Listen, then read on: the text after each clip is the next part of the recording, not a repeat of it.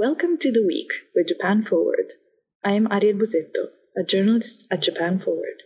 With this podcast, we bring to busy people this week's news from Japan in less than 10 minutes. Have a listen. 次は目黒に停まります。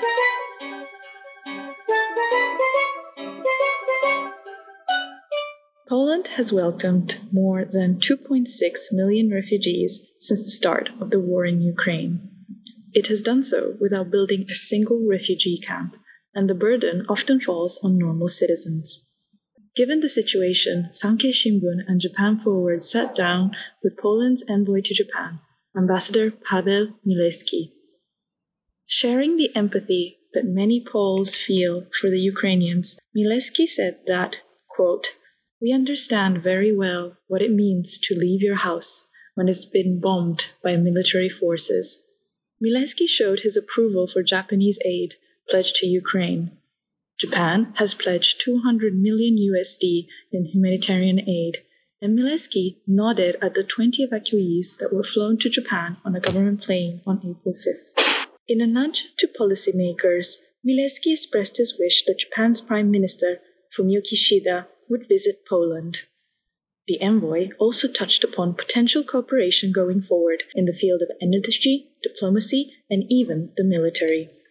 If you want to know the inside story, read Japan, Most Strategic Partner to Help Avoid Rise of Violence in Ukraine, says Polish envoy, and follow our website to read the full interview over the coming days. On April 4th, the Tokyo Stock Exchange unveiled a brand new structure in its market.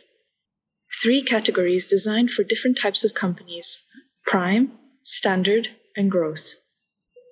Written in all shiny black, bold letters, the new categories have tough listing criteria and are supposed to make the listing easier to understand for investors. But there has been debate on the move. A Sankei editorial points out that the transition period isn't clear from the old categories to the new ones, and therefore doesn't sufficiently take a break with the past. Quoting the scandal involving SMBC Nikko Securities employees of counts of market manipulation, the article reads, quote, "Whether the investors' distrust can be dispelled depends on whether the Tokyo Stock Exchange and listed companies will be able to commit to reform and increase investment attractiveness." If you want to know more, read the editorial, "What Good is Tokyo Stock Exchange Reform Without a Transition Deadline?" on our website. Many of us are enamored with the cherry blossom season in Japan.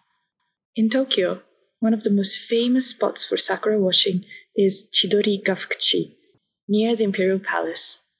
There are about 260 trees in this area, which poetically dip into the moat below and gather thousands of visitors every year. It turns out that most of the cherry trees in Chiyoda were planted in 1955, making the beautiful trees almost 70 years old, needing careful maintenance and for pest prevention and pruning.